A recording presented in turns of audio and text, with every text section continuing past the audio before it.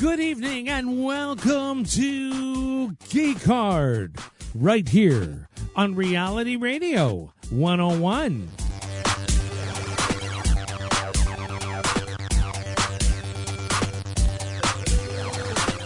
And now, right to your geeks, Andrew Young and Mr. Green. The words of the prophets are written on the subway walls and tenement halls beneath the sounds of Geek Hard. I'm your host, Andrew Young. Hello, Mr. Green, my old friend. I've come to talk with you again. Excellent. It's our totally, weekly, dude. It's our weekly thing. Yeah, it is our weekly thing, yes. Every week we do this. That is correct. Almost every week. Yeah, there was a couple of times where we didn't. That's true. Yeah. And then there was a couple of times where you didn't. Yeah. Because you're writing books or going to find barbecue or whatever. Your crazy, zany adventures. Yeah. Every day I wake up and I'm like, when are we going to send Green on another crazy, zany adventure? Maybe soon. Maybe soon. Maybe very soon. Yeah, I'm going to start my my travel log show. There you go. Green Hills with Green. Not everywhere I go has green hills, though. That's the thing. It's an ironic name. Oh, okay. We got a great show for you tonight. Later on in the program, we'll be talking with comic artist Aletha Martinez. Been working 25 years in the business. Has done some great comic work at Marvel, DC, and more. We're going to be talking with her. We're also going to be giving our review of Mr. Green's most anticipated film of 2023, Cocaine Bear. Who couldn't with a name like that? You like, got it's the a great cocaine, title. you got the bear. Go to it. It's not the story of my life. No, but it's close. And in just a few minutes, we're going to be playing my interview with Devon Sawa, talking about the new independent film, Who Are You People?, which is available now on VOD digital and in select theaters as of today. But before that, we're going to take a commercial break. When we come back, you'll be hearing my interview with Devon Sawa right here on Geek Hard on Reality Radio 101.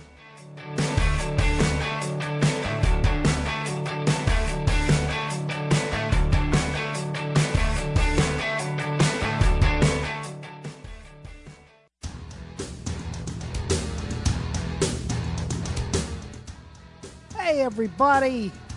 Jimmy the Short Order Cook here, asking you, what's better than listening to Geek Hard? Answer, listen to Geek Hard while wearing a Geek Hard t-shirt. And there's a place you can get them at tpublic.com/user/geekhard. We got a bunch of great shirts there. We got Geek Hard shirts. We got a Mr. Green's Tasty Meat shirt. Hell, we got a Back Issue Bloodbath shirt. For all your geek needs with your geek merch, you want to go to tpublic.com/user/geekhard. I'm not just asking you. I'm telling you.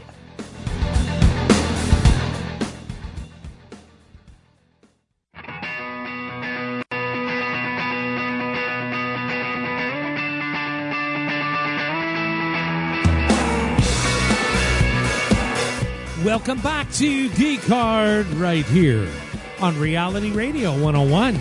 Something here no longer feels the same. And now, back to your geeks, Andrew Young and Mr. Green. Welcome back to Geek Hard. Andrew Young and Mr. Green here on a Friday night, doing what we always do, and that is talking to people about entertainment and pop culture, or just talking about it to each other. Just talking. Just talking. Just talking. Yeah. Just a couple of guys talking. How That was novel. the people don't know this, but that was the original title for this show, was just talking. Just talking.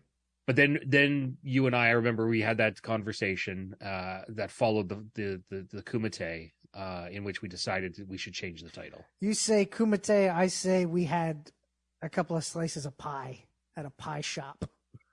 That's really what happened. Pie shop. There was some heated words, but there was pie. But now, Which always calms Andrew down, by the way. I like a good slice of pie. Definitely. Always a good time. I think I had a lemon meringue pie that day. Yeah. That was a special treat. I don't always have a meringue pie. Usually it's an apple pie. You'd think that would make you sour, but Oh no, you get the meringue on the top that gives the sweetness, the sweet and sour together. It's the beauty of the lemon meringue. Totally. yeah. We actually also talked about doing a show about lemon meringue pies, but we knew that would have a shelf life. Yeah. It would expire quickly. Yeah, of about 14 days. Yeah, roughly. Yeah. Roughly. Then it gets sour. But anyways, we're going to be playing our interview with Devon Sawa in just a minute. But before we do that, just to remind you folks that if you like Geek Hard and you want more Geek Hard, maybe more talk about lemon meringue pies, there's a place you can go, and that is patreon.com/geekhard. Note, there is no guarantee they'll be talking about lemon meringue pies on that. But extra things are there, including early access to podcasts and cool exclusives like the Extra Hard podcast hosted by Mr. Green, where he and another person of note sit down and they have some pie. But what they do is they talk about an actor or director or a movie or a TV show, and they peel back the layers. But you know what? They slice into it like one does a pie and take each of its parts and devour them. That's right. Ice cream or Cool Whip is optional, of course. There you go. It was originally going to be called Hard a la Mode, but it then became Extra Hard. Mr. Green, what's happening on this week's Extra Hard? Well, we're still on that mini hiatus, but there are other episodes that have been recorded previously that you can always go check out, and of course, there's going to be in the near future. There's going to be a second episode of the January Men coming. So keep tuned for that too. So go check out patreon.com/geekhard. There you go. Yeah, go. And you can find it all at patreon.com/geekhard. Now we're going to get into tonight's main event. Last week, I got the chance to talk with actor Devon Sawa. Most people know him out there for his work as a younger actor when he was Casper, or he was the star of Final Destination, or Idle Hands. He was in Now and Then, Little Giants, all nostalgic favorites. But of course, the acting didn't stop for him after a small hiatus. He came back to acting and has done a bunch of stuff, mostly in the horror genre, like the Chucky series and a couple other big horror films. He's worked with Stallone. He's worked with Travolta on that Fred Durst directed film. Oh yeah. Yeah, he's run the gamut on pieces, and most recently he worked an independent film, a very heartfelt family drama with some dark overtones to it, called Who Are You People? And I got a chance to talk to him about that movie right now. Take a listen. Hey, Devon, how's it going? Good, man. How are you? I'm pretty good. Good. So, Who Are You People? It's coming to select theaters and video on demand on February 24th. I got to watch this film the other day, and it's a really powerful film. A lot of deep emotions here, and it deals with tough conversations, and it deals with things like, I know it's like a lot of films that deal with subject matter like this, they kind of show that it's like somebody does something, an unspeakable act, and that's where they leave it. Whereas this film, I feel, is really also showing that life goes on and the person still has to live with it and what it is they're going through it. When you were approaching the character of Carl, what were like the emotional building blocks you put into place when you were making this character? Well, first of all, when I got the script, you read it and it's a beautiful story about a father that hasn't ever met his daughter, and they start to build a relationship, and it's powerful in that way. And you start to like them together. You like their relationship together. And then we drop that bomb at the end. And now all of a sudden we're opening the door to conversations about things that we're uncomfortable about. And when I first read the script, I didn't know whether I could do it, because I had my opinion on the fact that, that there's no coming back from this kind of issue, but that was so well written, and Ben had such a great pitch to me. And so I had conversations with my agents and my managers and my wife, and realized that was what was important, and why I needed to do it is because it's going to open the door to conversations. It's going to have people talking, and we're going to see different people's reaction to that particular incident. Yeah, no, totally. Like, again, Carl is dealing with some dark stuff in his own psyche, and as you mentioned, you felt uncomfortable when you first read it. You almost passed on it. A character like him, it's got to be like when you're actually doing the film, the amount of like emotional weight that you carry around during this time. I'm guessing that it was almost like even though you enjoy having done the work, probably while you were doing the work, it was a very sad, almost isolated experience. It was, and I think that I just approached it as if I just wanted to be in the moment of every particular scene and not think so much about what I had done and where we were going with it. Each scene was played in the moment, listening to her speak, telling her story, building this relationship, thinking that I might not have to tell her. Maybe there's a chance I don't have to tell her. Maybe she'll never find out. Maybe we can just go on and she doesn't need to know. So that's kind of how I approached it. But it was at times a little bit difficult to shake off at the end of the day. Like, especially that end scene or not the end scene, but the scene, the climactic scene where, the bomb is dropped. It was tough to shake that off at the end of the day. I was not the nice guy in the room. When you have fantastic actors saying the things that they were saying to me, it was like, well, I feel like a piece of shit, and rightfully so. So yeah, it's a powerful film. Again, you mentioned that, of course, because of that character, you didn't really get a lot of hanging out time offset with, like, say, Emma or Alyssa, of course, for the one scene that you had with Alyssa. But it was like, when you actually had the moments on scene when you were doing the work with Emma, there was those moments where it's like your character is probably thinking, maybe I'll never have to tell her because it's like a happy moment, it's an experience moment. Was that kind of like almost like a relief for yourself? Like, this is a moment where I can actually enjoy the moment as opposed to the rest of the film where you're carrying such a heavy weight. Yeah, it was, we did the scene, the scene with Elisa, and that, we did shoot it towards the end too. So it was kind of like, okay, we've dealt with it now. We've dealt with it. It's done. And then you go home and you wait for the film to come out and see what it's going to be like, how people are going to react, I guess.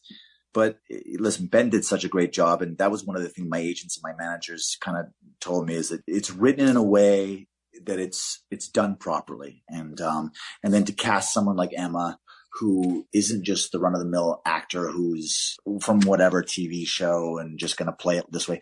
She came in and she had a character, and she played it with nuances and grounded, and just, she upped the film. She made it a different kind of thing.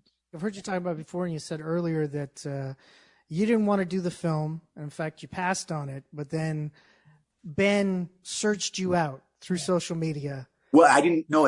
They had given it to the agency, and for some reason it didn't make because I guess it was a smaller film. There wasn't a big budget.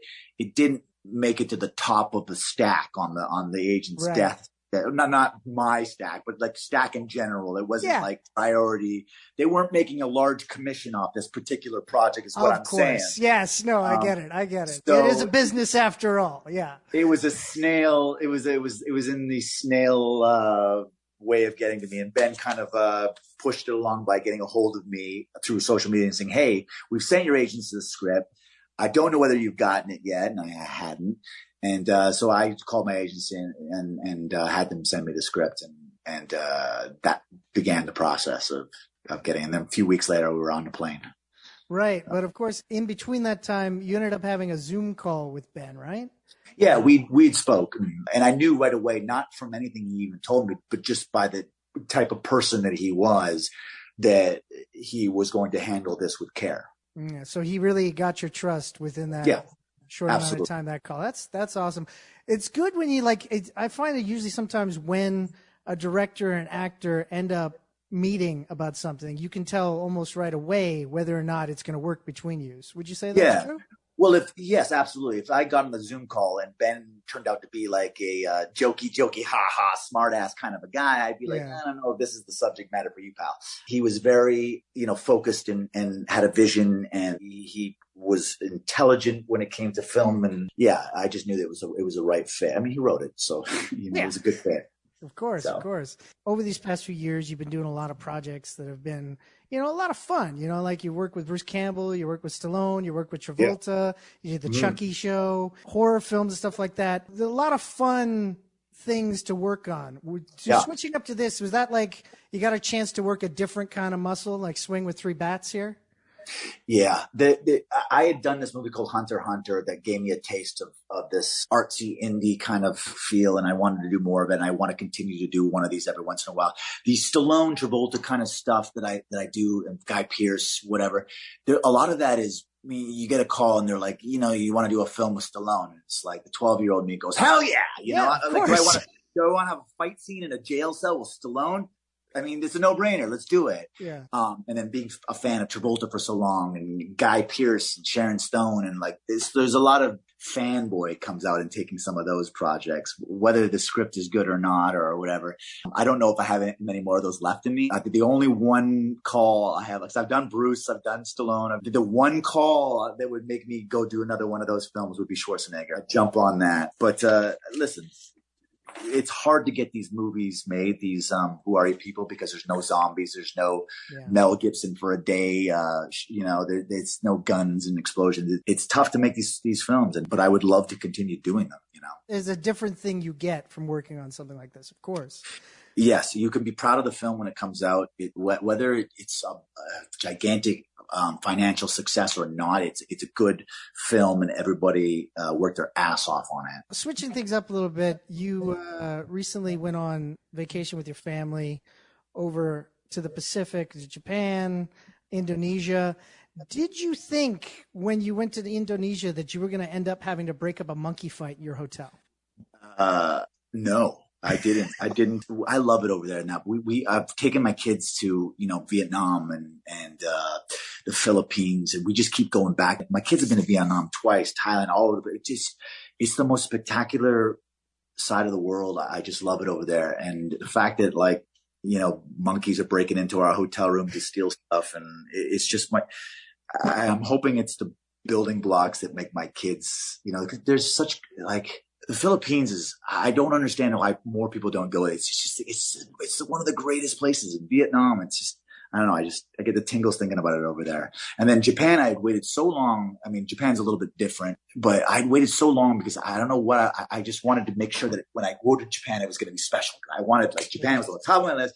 And I'm kicking myself for waiting so long because it's insane over there. Tokyo is the most insane city in the best possible way. It's you gotta. Have you been to Tokyo? I have not. No, unfortunately, I haven't left Canada. You got to go to Tokyo. It's just a wonderful place. Okay, well, definitely, I'll have to check it out. No, it definitely, from those short bits you've put up on Instagram, it definitely seems like quite an experience. Totally. Yeah, it was great. Oh man, but they were still representing the Jays out there. I saw. Yeah, that's my team, man. I'm so excited. Baseball season officially started after the Super Bowl. Today is baseball season. There you go. So I'm excited to be. Are you in Toronto? I'm in Toronto. Yeah. Are you a Jays fan? I have been a Jays fan on and off. Sometimes it just hurts too much, Yeah. No, they're good now. I noticed the social media game. You love getting on the social media, talking to people. I saw, yesterday, you commented on the Ben Affleck Dunkin' Donuts commercial, and still some guy didn't get that you were fucking, you're having fun. I was being a little sarcastic. Listen, I did love the commercial. I did. Yeah. And I do think we give Ben Affleck too much shit. I don't know why everybody wants to shit on Ben Affleck sometimes. I think he's great, talented, and I love that commercial. That commercial. It was great. Yeah, but still some guys have you ever heard of The Godfather and things like that? Are you surprised that people still don't get your sense of humor on social media? Listen, you could say water's wet, you'll still have somebody argue about it to you know what I mean? It's just the internet. Yeah, it's just but what about steam? What about ice? Yeah, what about dry ice? That's dry. All right.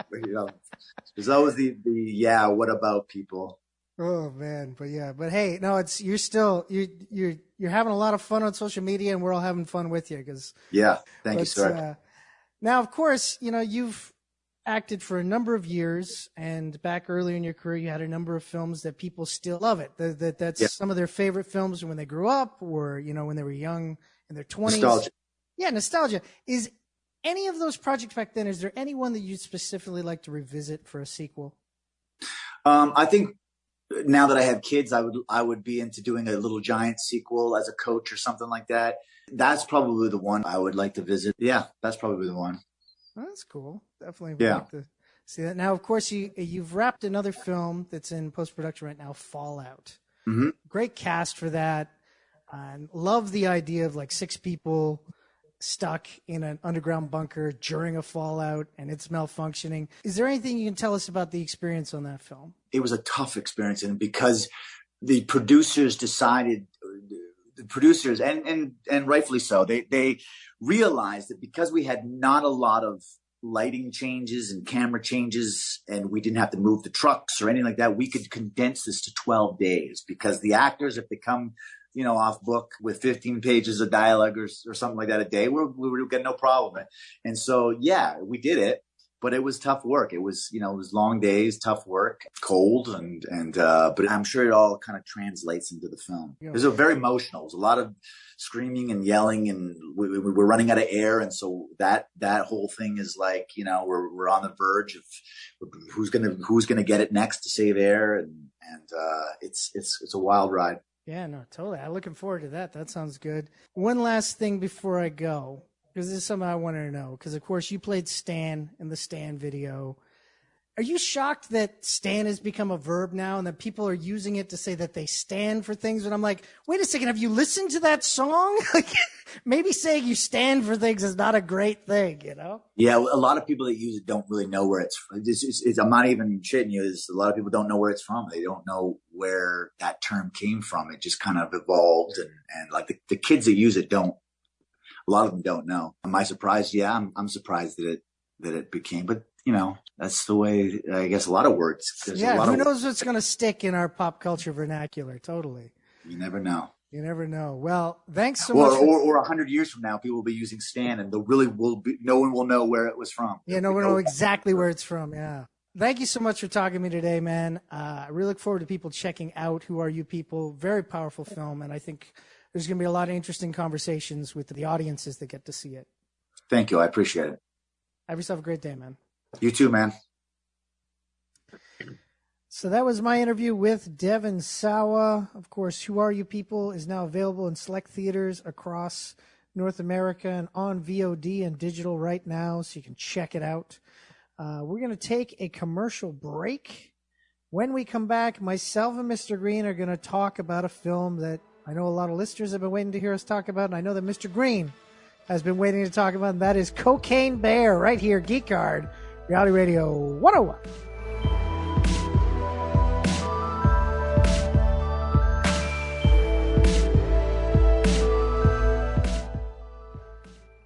Remember when you used to go to the comic shop and browse through the stacks, picking up comic after comic, talking to your fellow customers and the store owner about what books you should buy? What kind of outside people daywalker nonsense are you talking about? I don't go outside. Well, thank goodness for Back Issue Bloodbath with Andrew Young And Petula Neal. where we talk about comics old and new, Mostly old. but sometimes new. Every Wednesday, new episodes drop at geekhardshow.com or wherever you catch your pods. Check it out and have yourself a good.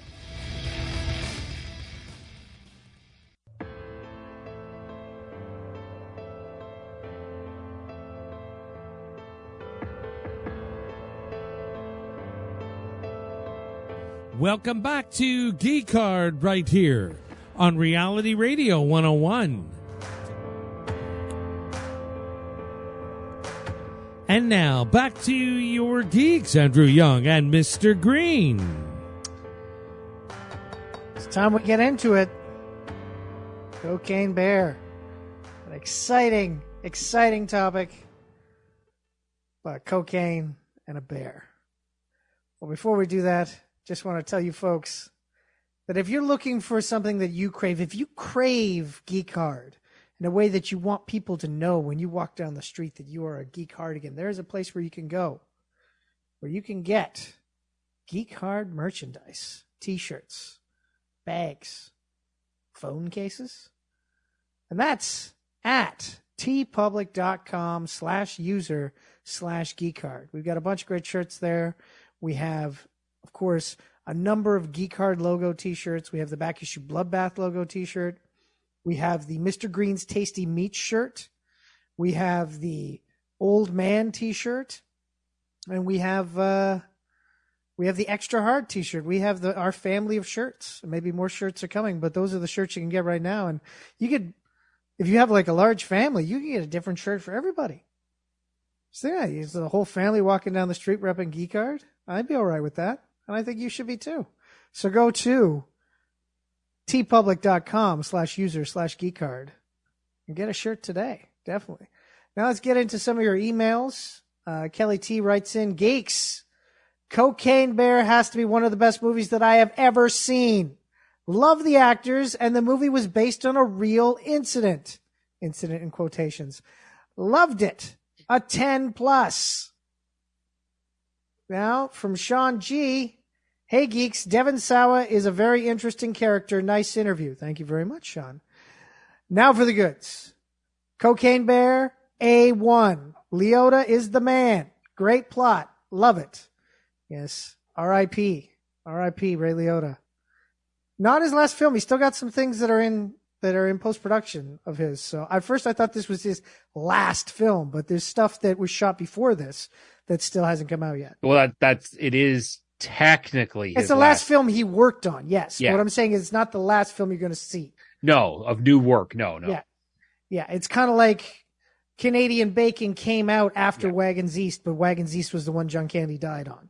Yeah. Yeah, it happens all the time with acting, just because of schedules, and post-production. So you never know. There you go. So let's talk about it. Cocaine Bear, directed by Elizabeth Banks, written by Jimmy Warden, inspired by true events, produced by Brownstone Productions and Lord Miller. Of course, Lord Miller is involved. Distributed by Universal Pictures. Here to read the synopsis of the film is our good friend, the old man. They actually made a film about this. I remember when the bear ate the cocaine. Yeah. Oh yeah? Yeah, I remember that. Wasn't a good time. It wasn't as fun as the movie is. Let's just put it that way. That's what they say inspired, kids. They don't say fully based on the story. Because the fully based on the story is like, oh, gee, that's sad. Yeah. Yeah.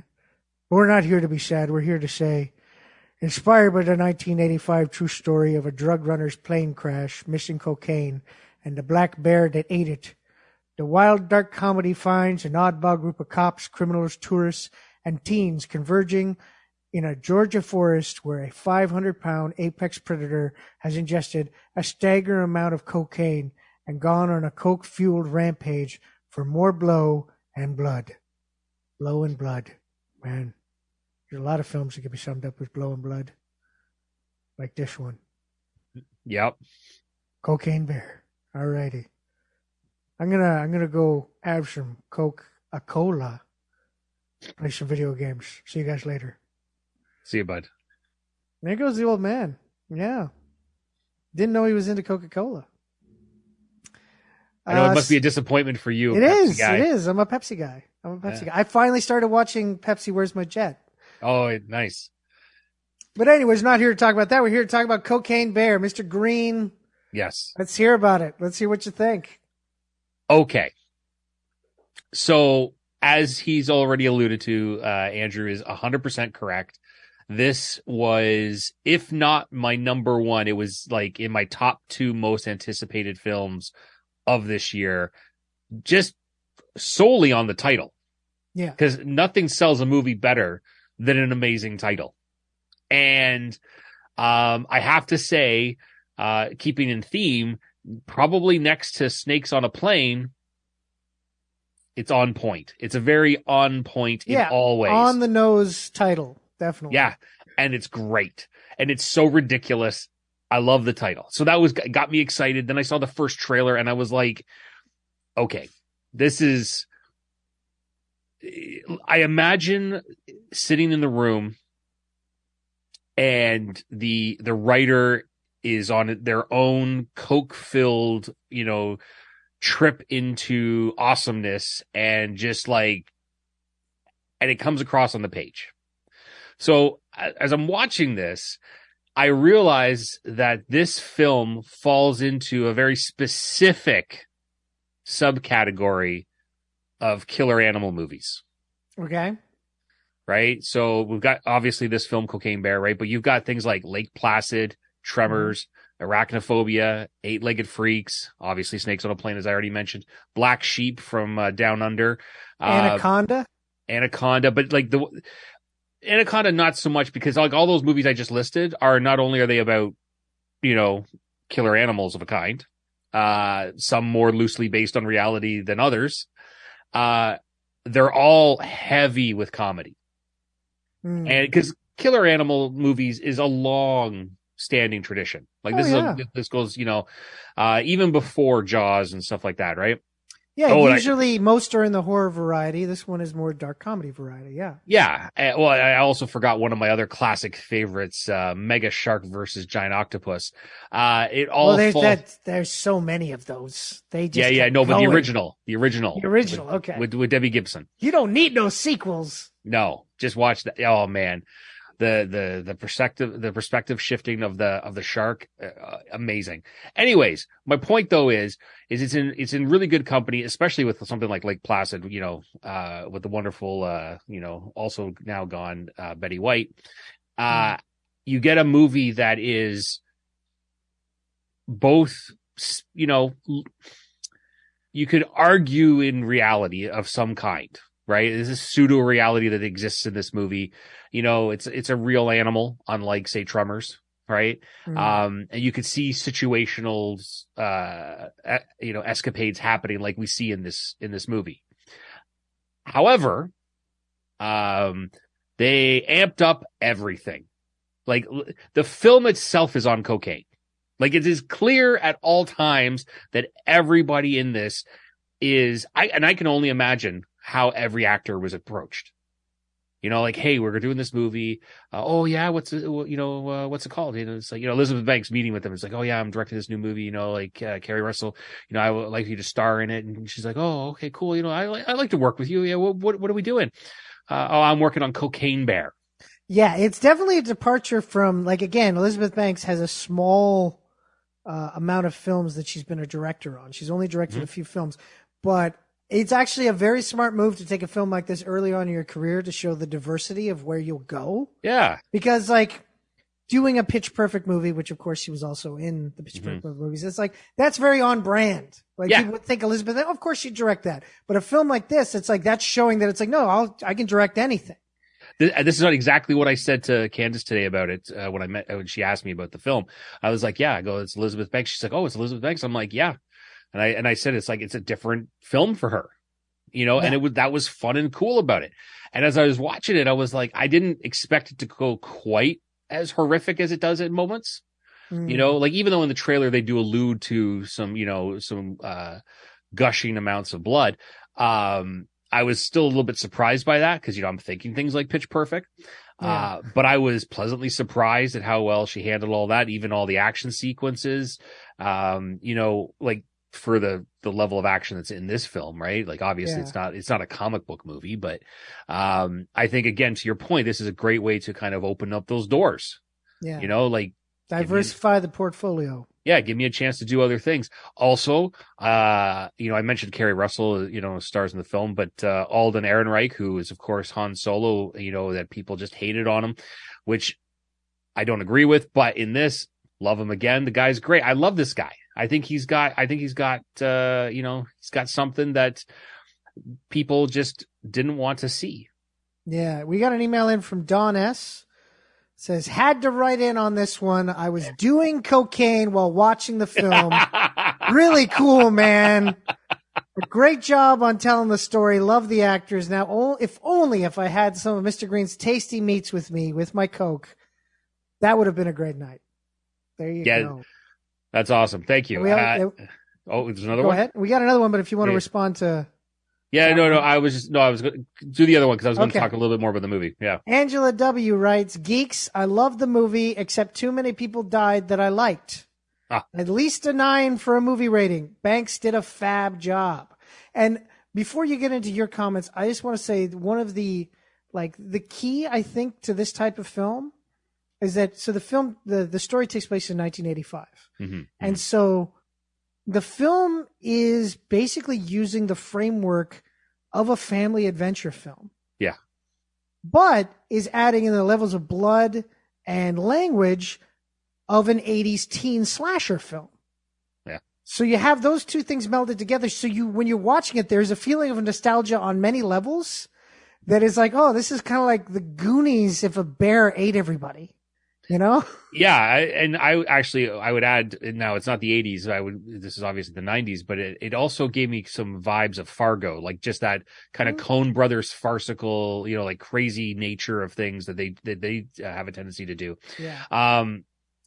No, I was gonna get into was the just watching this film is just like how just batshit crazy it is, of a story, and that's amazing. It's already, you mentioned it, a couple of the people who've written into it, talked about how the fact this is based on a real story. Here's the thing. Inspired. Yeah, sorry, That's right. very different. It's very, because I'm about to tell the entire story of the original Cocaine Bear. Yeah. The coke came out of the plane. The dude died. That's all true. Coke came out of the plane. The bear ate the coke. Nobody died. The bear died a month later. Yeah. That's it. That's the whole story. That's what the old man was alluding to before. Yeah. Totally. It's so very plain. However, the idea of a 500-pound black bear eating a bag of coke, and then being addicted to it and needing more and willing to kill for it. Yeah. Yeah. And there are some visuals that even in the trailer that you saw ahead of time. And of course, seeing them more fleshed out in the film itself, like how the bear reacts to coke and everything like that. And its hunt for cocaine. It's great. I love to very weirdly, because cocaine is not quite like this, but like how some of its trip almost replicated, like being on mushrooms or acid. It was just kind of like this weird thing that it was doing. It wasn't all like that hyped up rage that usually goes along with some people's reactions to cocaine. Yeah. It seemed like the bear had some euphoria at moments. Yeah. And I think that's more inclined, with sparing use of cocaine compared to like Tony Montana levels of blow. Just, when you hoover up about, 10, 15 kilos. Yeah. Anyways, the bear is awesome. I thought the CGI for the bear, I would say 98% of the time is solid. There's a couple moments here and there, just the way that, some of the shadowing took place. But other than that, I thought it looked amazing. Yeah. I thought the cast does a great job. Ray Liotta I looked at this and I was like, it's sad, even sadder with Ray, because it's like, I could see, like, this seemed to be like a potential turning point for him to come back, doing more mainstream things again. Yeah. Yeah. And I will say, like, the casting on this was pretty spot on in the sense that a lot of the actors are portraying parts that they've portrayed similar roles to before. Mm-hmm. Like Kerry Russell has played, even though she hasn't played this type of character in this movie, she's played this type of character before. Yeah. O'Shea Jackson Jr., same thing. Ray Liotta.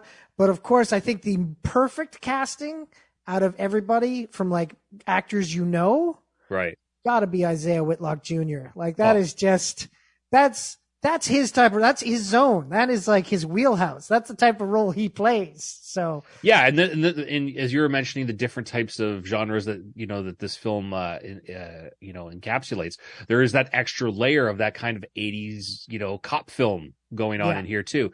And there's like a lot of different genres mixed into this story, but they somehow don't fall apart.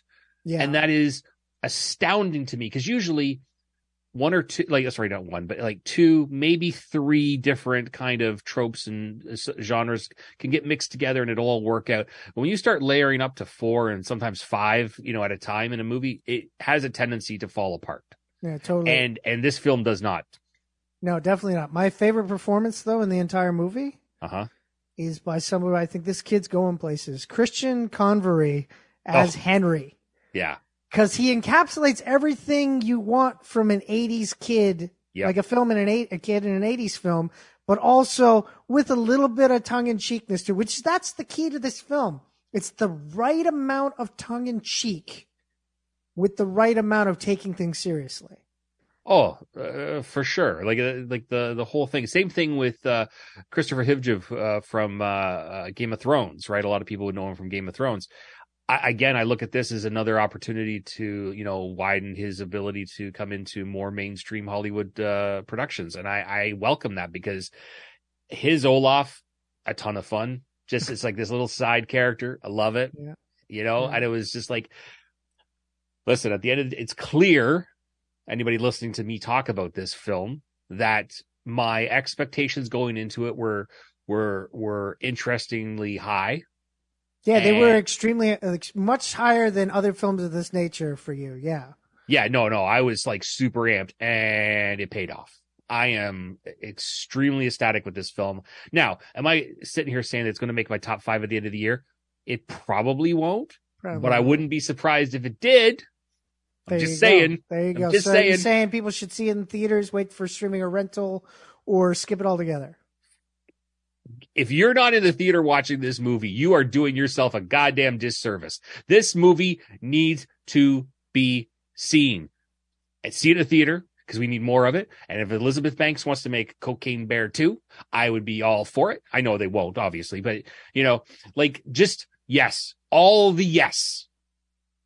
This is already okay. I'm amped, and I'm hyped about this. I would say this is not necessarily a film you have to run out to see in theaters, because I think it will work just as well at home. But if you're looking for something, if you're looking at the movies going, I just want to have a fun time, turn my brain off, this is that type of film. You don't have to go in and be like, ooh, I got to follow a plot. It's like, no, you're just going to be following a bear. I'll say very this. high bear. And I will say this. If you're going to the theater and you find out that Ant-Man and Wasp and Quantumanium is sold out and you can't get to see it, you're not missing out, because you can go see Cocaine Bear. And that is a big step up. There you go. Yes, I will agree with you in that sense that it is a better movie than Big Ant-Man. step up. Yeah. Big Better step. than Ant-Man and the Wasp: Quantumania. Totally.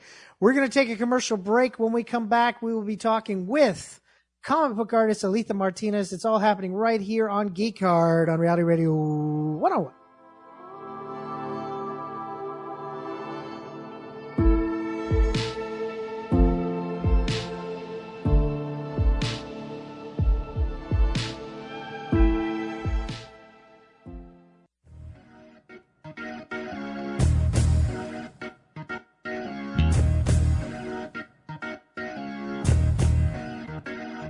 Want to advertise on Geekard and be heard by thousands of listeners? It's easy, it's simple, it's fun. Email us at geekardshow@gmail.com for information on our advertising packages today.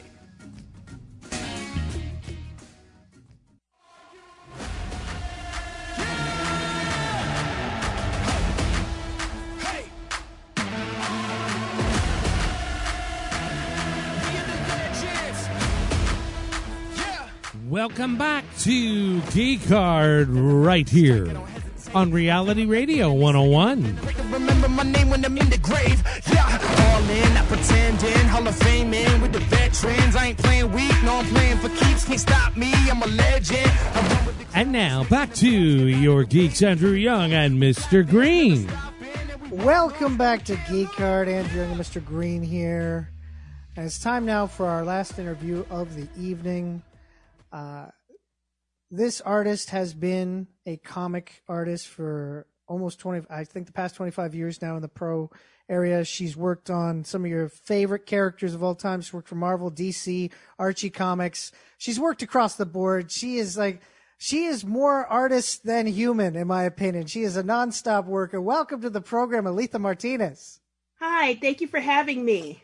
Well, thank you for coming on the show, and really thank you especially because I know you have a very busy schedule. Your work schedule is like crazy.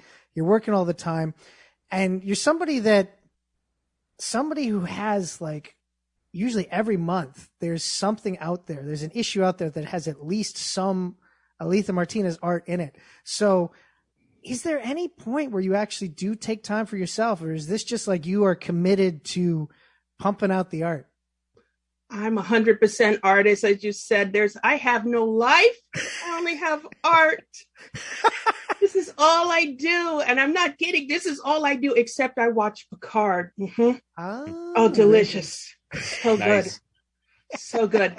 And even then I felt guilty, the weight of guilt for not drawing while I was watching. But I had to take an hour. Come on. I was going to say, like, you have to, like, that's an hour worth spending, but you still got to feel a little guilty about that. Almost enough to run to confession, I tell you. Almost enough. Oh my gosh. Well, especially this past month, of course, your work has popped up in Marvel Voices, Wakanda Forever #1, and DC Power, A Celebration. And it's kind of fitting because work in Black Panther has been something that's been throughout your career, and work on the character Nubia has been something in the past recent years that you've been doing a lot of work on. With the Marvel, of course, is Wakanda Forever, with Karima Home doing the story. What was it like for you to put that piece together? Was there anything specific that you felt like, because again, you've seen the evolution of Black Panther over the past 20 years and gotten involved in some parts of that.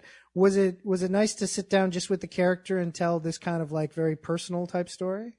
It was in one way. I finally got back to drawing like men that had been drawing like women for forever, which is so funny. Like I started my career and I was just drawing solo male heroes.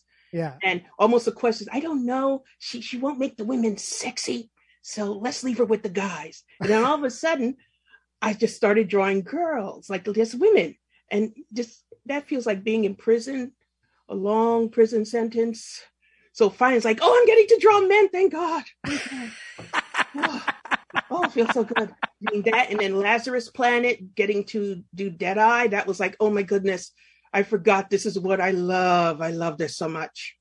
Well, there you go. Yeah, I like that you say that, because I was reading a little bit of from the Marvel One Shot, where they have some excerpts from of an interview that you had done in the past, and it was like, it was very clear from reading it, like your love of comics, like from such a young age. I'm just wondering, like, do you still read comics with the same like excitement that you did? Like, I remember growing up when I first read a comic, and it was like the most exciting, awesome thing that I've ever read. And sometimes I wonder, do I still have that excitement? I'm just wondering for yourself, you work in the industry, do you still have that excitement every day when you get a chance to read other comics? Of course. Are you kidding? I just read Superman #1 and I nearly wept. I love Jamal's work so much. I'm like, it's so colorful and bright. Are they going to do some fighting? Or is this all talking? Okay, there's a little fighting. Thank God. Because they've been on the couch for years. I mean, the last time I draw Wolverine, he was roaming through somewhere looking for death to kill him. And I'm like, wait, no, stop this. I need my heroes powerful. I need my villains fierce. And I need just the fighting to be endless. So I love it. Every time I get to read a comic, I'm like, oh, thank God. I even go revisit some of the old ones so that I could relive the love. Nice. That's awesome that you still have that feeling about them, even rereading them years later. Like that's it. Sometimes I just, so many times I hear people talk about it. They're like, oh, it's it doesn't translate as well anymore, or it feels a little dated. But what? Yeah. Well, I get that. I do it every so often. I come across something like I was just reading. Oh my goodness, what was this? This is such a hard name. It's the same author that wrote Starship Troopers, which I love to death. I said, let me check out some of his older stuff. I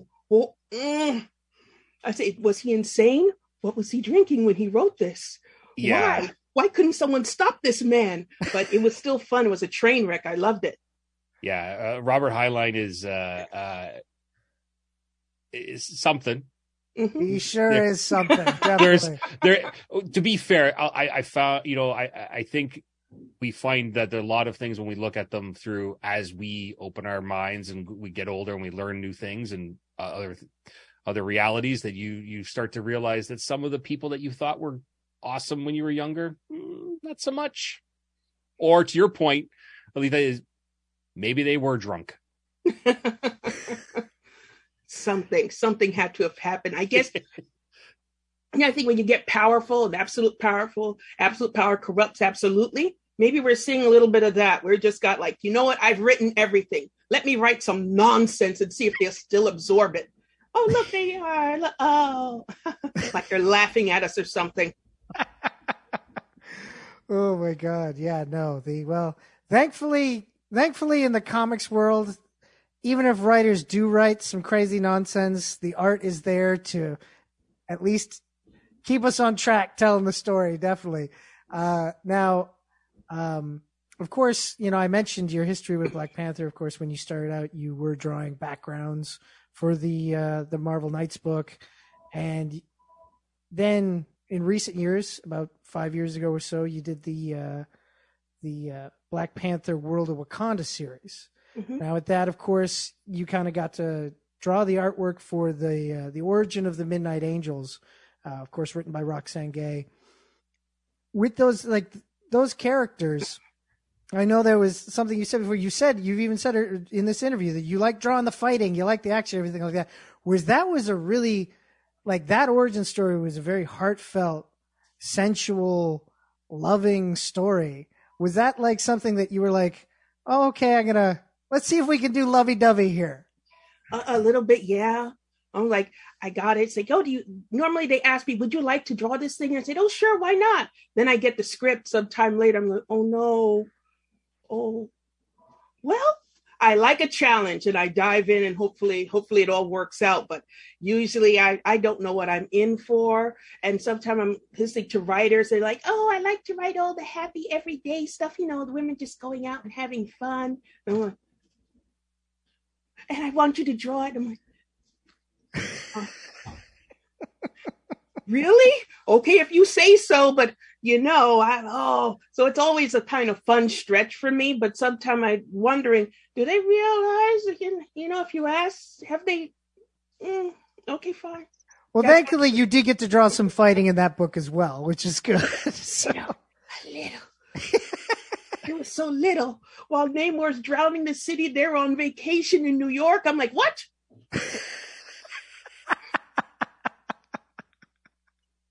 Oh, well. Well, I guess that's part of an artist's career, is that sometimes you don't always get to do the things that you always want to do. You get try different things, but you do have like looking at your career, you do have a strong pull towards strong characters, like they and it comes through in your art. Like there's like a nobility around, like looking at T'Challa, right? There's a nobility around him, like even just looking at the image, like you don't need to listen to his words. It's there, comes across. Are those the characters that you would just prefer to always be working on? As somebody who's always like obviously you like fighting, we get that. But do you also like working on characters that are strong of moral stuff as well? Of course, I wish they'd give me Captain America, but what I like is to get a character that might not have been utilized a lot and get to build a world around them and build up to that point where you look at them and you see their strength and their power, like Nubia. I didn't know of this character. They're like, oh, okay. So trying to figure her out and find her way until I could finally reach that stage where you see her and she's powerful and she is just what she is. I like that world building.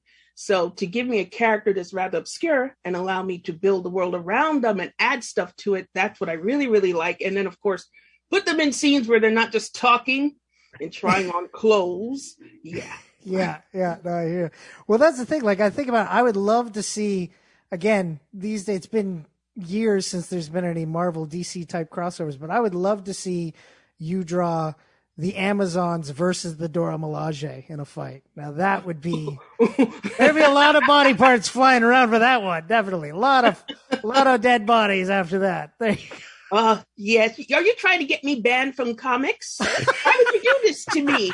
Knowing full well I'll litter the ground with Amazons and Doras, and you're like, why did she do this? Oh, she killed them all. Oh, it's brutal. Oh, why would you do that? Okay. I promise I'll try to be better. I won't suggest anything like that again. We got an email in from Evan H, and this one takes a little bit of explaining, so I'll read the email and then I'll give the explanation afterwards. Should I brace myself? Well, No, don't worry. You don't have to worry about it. It's more of me having to brace myself and explain the history of Geekard to you after this. Okay. So Geeks, great guest. Aletha is one of the most talented artists in the world, bar none. I would love for her to produce a comic about the old man meeting Jimmy the short order cook, and they plot to take over the world with bad meat and terrible stories that the old man whispers in people's ears as he holds them hostage. Okay. Oh, that's very inside baseball. Yeah, it's very inside baseball. We have a couple of friends on this show that come on regularly. We have the old man and we have Jimmy the short order cook. Hey, did somebody mention my name? Yeah, old man. We're talking about you. It's like Pokeroo. I just seen the email now. Do they want to make a comic with me and Jimmy? I'm like, yeah. But that would be great. Aletha, I think you just get my good side. That's all I ask. Yeah, so yes, they're two people. The old man, Jimmy the short order cook, they help us out with movie reviews every now and then. The meat thing has to do with, there's a lot here. You know what? I'll write an email later to explain it. Anyways. Well, yes, there's Evan, a lot of back issue continuity that's going on here. That's what's happening. the Geekard cinematic universe right there. But Evan, thank you for your email. And yes, if we could get anybody to draw something like that, we definitely want Aletha. Totally. But I think the first comic I ever saw your work in was in the Iron Man Sons of Yinsen story, written by Joe Quesada. And I've heard you say that Quesada was kind of the person that helped you get into mainstream comics and was a mentor. What was it like when you first met him? Like, what was how did that professional relationship get set up? Well, I didn't know anything about comics and I just moved to New York City. This isn't something I grew up with because it wasn't allowed in our household. We're an immigrant family. I'm first generation in this country. So you're not here to do this. So I had to teach myself, I had to figure it out. And I finally got a portfolio together and I went to a convention and I was showing people my portfolio. And you walk up, you see an artist say, "Oh, you don't draw like a girl." I'm like, "Oh my God, is that where we are?" Yeah, this is where we are. So let's go to the next person. And then my friend's like, "Go over there, show those two." And they look like bouncers and I didn't want to go near them. It was Joe Quesada and Jimmy Palmiotti. And I'm like, they look mean. I can't. I think they're bouncers. No, they're artists. They trust me. And I'm like, these people are steering me wrong. But anyway, I went up and showed him my portfolio. And he's like, "Oh." He's like, And he called me the next day and says, "I'm going to give you a trial by fire. And there you go. You're drawing Osriel Ash backgrounds just like that." I'm like, "Oh, okay." And it's just been a weird roller coaster ride ever since. My God. Yeah. If it was only that easy for all of us to get into comics, like... Oh, I cut out all the blood, sweat, the tears, the painful part, the parts that are like, "Oh my God, what? Why are you even still trying this thing?" Yeah. And also, Green, you did hear the words trial by fire, right? It wasn't like, here's an easy assignment. It was like, no, here's some work. You got to work. Totally. No, yes, I totally get that. I get that. But I'm just saying, like, from everything we've heard from Aletha tonight, I'm like, that's like a walk in the park for her. You know, she's like, it's just going to be like, she's right. Well, kill because she is that damn good. I get that. But, I'm a workhorse. That's what I do. I just keep doing this thing. But if you look at it, it's longevity because I'm constantly doing it. You can't stop swimming. You're like a shark. The moment you stop swimming, you're drowned. You're only as good as your next book, not the last one. So I can't hold on. I hear people, they're holding on to, oh, they've done this and they're so happy and they're so proud. And I don't feel that pride in work like that. I'm just constantly looking, what's next? What's coming? What's over that horizon? What's bigger? And it all feels so much bigger than myself. So I don't really get to slow down and talk about past work and things like that. I almost envy people who do. I'm like, really?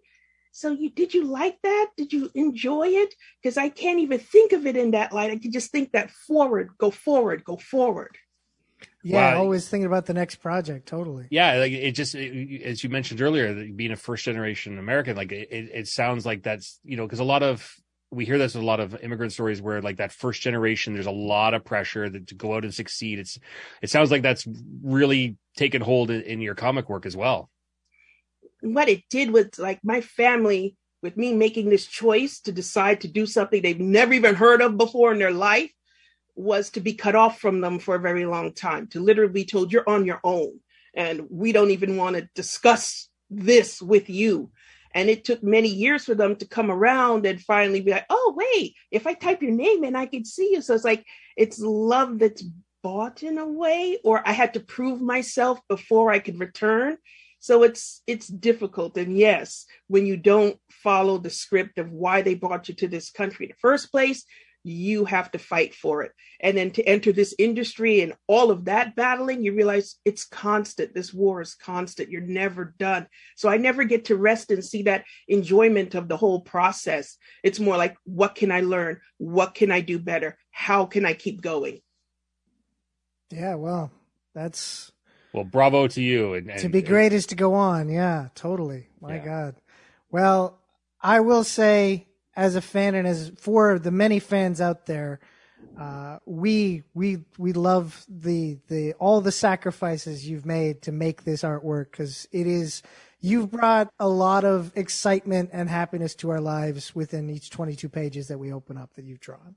Oh, thank you. Oh my God, I'm too shy. I can't take this. You're killing me. Yeah, I like to compliment. I do. Yeah. Although I see the I think I see the secret to your success, that because you can't crawl into that bed. That's why you're working all the time, right? Yes, this is Thea's bed. I take her to conventions now because I can't leave her at home. She's too cute. The cats might kill and eat her. That can't work for me. No. Oh. Very cute. Oh. Well, that's good. That's good. Oh, man. Well, Aletha, it's been an honor to talk with you tonight, and we've loved the work you've been doing, and we look forward to the next projects you have coming out, and maybe someday we'll get to see Amazons and Dora Milaje duke it out. I don't know if I could promise you that, but I do promise you that maybe in like a month or two, it's something that I've never drawn before in Nubia, and it's just every so often you draw something that you're truly happy with, and you're truly like, wow, yeah, I want to hear the wow when they see that. I can't wait. That's awesome. Nice. Looking forward to what you and Stephanie got coming down the pipe. That's great. All right. Well, you have yourself a great night. Same to you. Thank you so much for having me. Well, thank you for coming on. Thanks, Aletha. Have a good night. Bye. Bye. So that was Aletha Martinez. You, of course, can check out Marvel Voices, Wakanda Forever, and DC Power: A Celebration at your local comic shop right now, and be on the lookout for the next Nubia project. And hey, as I said, she's usually got one or two books on the shelf every month for the past 25 years. That's pretty impressive. It is. You just, when you start to put the math together, you're like, wow. It's just, sometimes that sneaks up on you. You're just like, oh yeah, no, I've seen the work. He's always around. Yeah. No, in this case, it's legit. Wow. Totally. Definitely. Well, we've come to the end of the show, Mr. Green. Yes. Where can the good folks find us? As always, if you like what we do here, you can always find more content over at patreon.com/geekard. For everybody who participates in that right now, we thank you guys ever so much. You guys are helping to make this a reality. For everybody else who's not involved yet, come on and join us. Our cult is not that cultish, but we do like more. Yes, more. Bring us more. More of you. Disciples. Yeah. Yes, that's it. Our disciples. You can always find additional content through YouTube, Twitter, Instagram, Facebook, and Pinterest. Yes, even Pinterest. Search Geekard Show on any of those platforms and you'll find us there. Of course, check out our website, geekardshow.com, for more news, reviews, and the podcast version of this very show, available on Mondays after 2 p.m. But of course, if you're super forgetful like I am and you didn't listen live like you did tonight, the best way to hear us is to do what, Andrew? Is to subscribe to us on your podcasting platform of choice, be it the iTunes, the Apple Podcasts, Google Podcasts, Stitcher, TuneIn, Spotify, wherever you catch your pods. And please leave a 5-star rating and review when you're there, because it helps with the analytics, and the more people that know, the further we go. Absolutely. And of course, if you just want to continue the conversation or chat with us about anything, like Cocaine Bear, because I'll be glad to do it for sure, you can email us at geekardshow@gmail.com. There you go. Yes, you can even email us at gmail.com with further ideas about Jimmy and the Short Order Cook. Jimmy the Short Order Cook and the Old Man Doing Comic Adventures. Totally. Yeah. I want to thank Aletha Martinez and Devin Sawa for coming on the program. For Devin Sawa, for you, Who Are You People, for Cocaine Bear, for Aletha Martinez, for Marvel's voices, Wakanda Forever, and DC Power, a celebration for Mr. Green and for Yuri in the booth. This is Andrew Young saying, if you're gonna geek out, well, you might as well geek hard on Reality Radio 101.